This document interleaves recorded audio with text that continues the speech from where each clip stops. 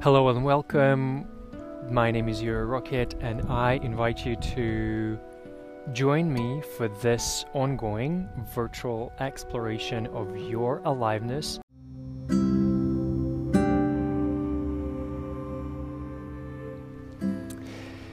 This week's transit was carrying us through Jinki 41, which also symbolizes the beginning of a new year in the Jinki tradition or human design tradition, also called Rave New Year.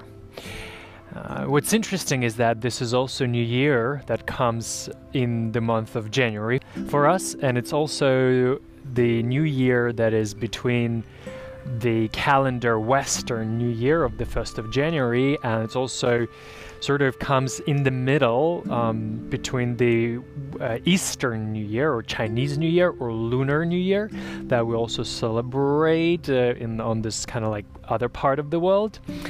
And so it's interesting that the beginning of New Year we celebrate and we begin with somewhere around this time, around January and February. So this is still a wonderful time for us to reassess our goals and plans for the year and things that we would like to manifest and create in our life. And what's interesting is also I'm finding absolutely fascinating is that this is the shadow, this Jinki 41 brings us contemplation on the shadow of fantasy. And fantasy bringing us into the gift of, taking us into the gift of anticipation and all the way into the divine gift or siddhi of emanation. And fantasy is a wonderful, wonderful way to look at our New Year resolutions. We might fantasize a lot about what we are about to bring into our life, yet if we do not have enough resources, or if we do not have enough discipline, or if we do not have enough intention or constant stream of intention into that what we envision, we might simply end up having a fantasy. And fantasies are great. They're fantastic things for us to play with reality. They help us to envision that what we are creating. Although if we are not really interested in mastering manifestation, or we're not really interested in living in the real time, living in the real world and putting energy into our fantasy, putting energy into that what we are envisioning, we will simply always end up on the level of a shadow of a fantasy. So this is a wonderful starting point for us, fantasy into anticipation. Anticipation is a fantastic frequency. I personally felt it so much as I was contemplating this gift this week.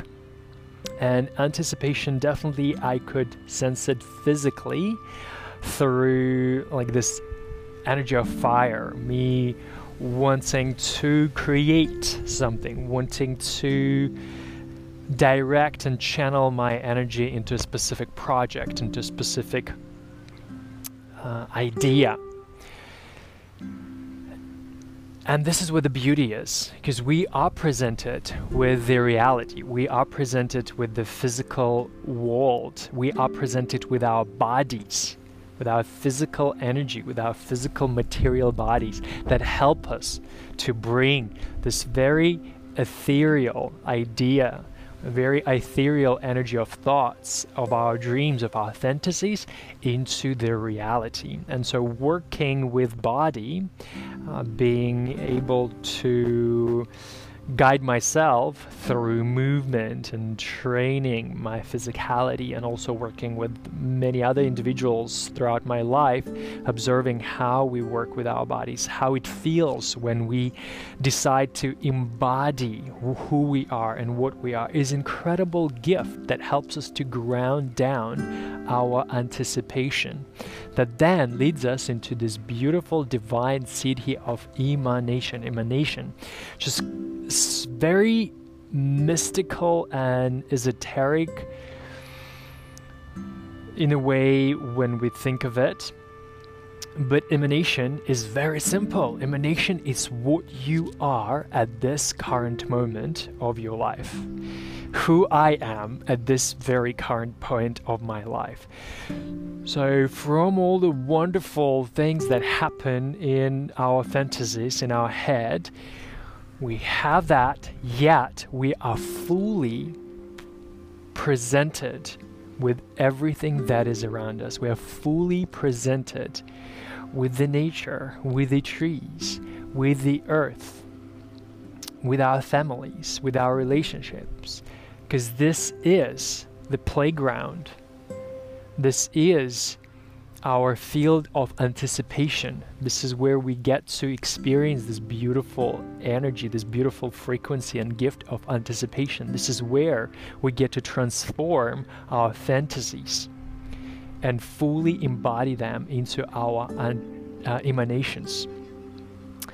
Emanation is also this beautiful vision that stayed with me after my contemplation and after I read the book 64 Gene Keys by Richard Rudd. He is speaking about the black hole and sort of this idea of Ouroboros, the snake biting its own tail. That is that we are the same self-generating source of energy and inspiration the moment that we are fully present in our physical body, the moment that we are fully present in our environment. We are self-generating, we are receiving the thoughts and allowing the thoughts and fantasies and ideas to come through us, create environment around us, get back to us into a next level of inspiration. Then we continue sort of biting our tail and swallowing our environment, transforming our environment, and going into the next level of our manifestation. And so this goes on and on and on as we are evolving, as we are involving non-stop. It's deeply, deeply, deeply contemplative and deeply meditative frequency of emanation. And so my invitation would be to sit or move or dance or play with your emanation today. Thank you for listening. Thank you for watching. Gratitude and light, you're a rocket.